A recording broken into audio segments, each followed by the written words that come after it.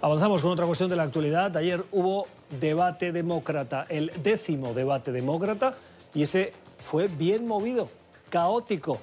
Algunos critican incluso que el papel de los moderadores brilló por su ausencia, pero hubiera o no moderadores, se esperaba un comportamiento como mínimo decoroso de los que participaron. Y no lo vimos, hasta el punto que la campaña de Trump ya ha utilizado esos fragmentos de gritos y de interpelaciones de 3 a la vez para intentar decir que el Partido Republicano está unido en torno al presidente Trump y los demócratas están peleados como en un gallinero.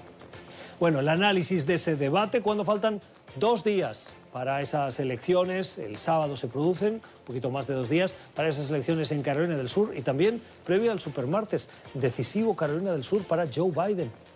Saludamos a Luis Dávila. Luis es analista político y es miembro del Comité Nacional Demócrata. Luis, gracias por estar con nosotros. Varios temas en ese debate, pero te pregunto precisamente por el que no estuvo, por la ausencia del debate sobre inmigración. ¿A qué se debió? Yo creo que es un tema complicado. Diríamos, yo creo que los demócratas tienen que enfocarse un poco en eso. Creo que fue un tema que tuvo, ¿verdad? Dio mucho de qué hablar, ¿verdad? El primer año de la administración de Trump, inclusive el segundo. Eventos recientes han ¿verdad? Sacado ese tema un poco de lo que es la prioridad, ¿verdad? De los medios, etcétera. Y yo creo que los demócratas tienen que hacer una mejor... tener un mejor esfuerzo de que se saque esa información y se discutan esos temas. Bernie Sanders, que genera miedo precisamente en la dirección del partido, de la cual usted forma parte, por cierto, pero un Bernie Sanders que lidera el número de delegados. Parece que el resto de candidatos ayer lo tenían claro, todos contra Sanders. ¿Hay alguno del resto de candidatos que realmente le pueda hacer sombra? Bueno, que no tenga competencia no es real, ¿no? O sea, tiene un sinnúmero de oponentes que continúan en carrera, pero sin duda el senador Sanders ha logrado capitalizar sobre esos primeros 3 eventos electorales que han habido. Tiene muy tremendas buenas oportunidades en el martes, Super Tuesday, ¿verdad? Donde van a poder, él personalmente está buscando votos en Texas y en California, que son uno de los estados que más delegados se van a entregar ese día. Así es que yo creo que él pues tiene, ¿verdad?, la delantera, ¿no?, en este caso, pero decir que no tiene competencia pues es un poco lejos.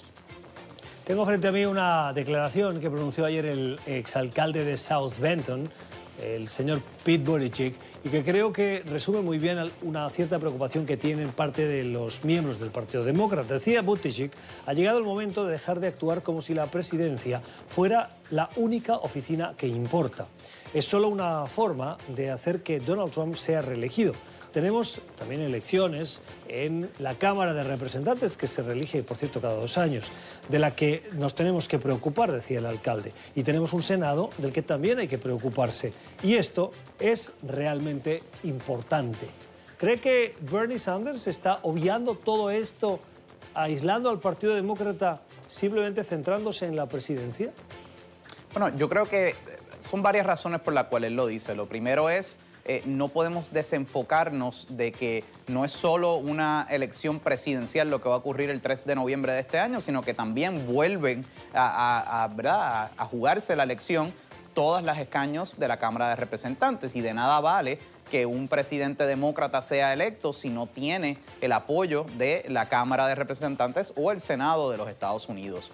Yo creo que también Pete Buttigieg, el candidato, hace eso, y cuando lo hace en alusión a Sanders, yo creo que él se refiere a muchas veces Sanders dentro de sus discursos ha sido consistente en que de él ser electo, él va a ir detrás de los millonarios, de los billonarios, detrás de las empresas. Y entonces a veces menciona el Democratic Establishment, ¿no?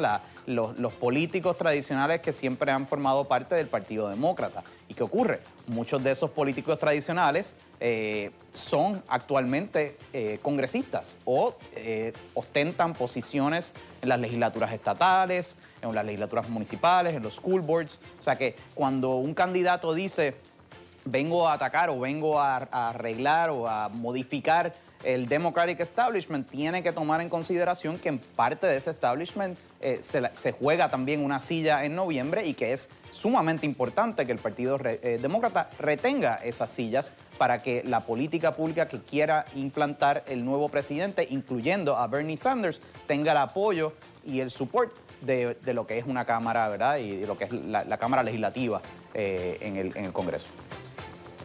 Es la opinión de Luis Dávila, es analista político, es miembro del Comité Nacional Demócrata. Luis, gracias. Feliz noche.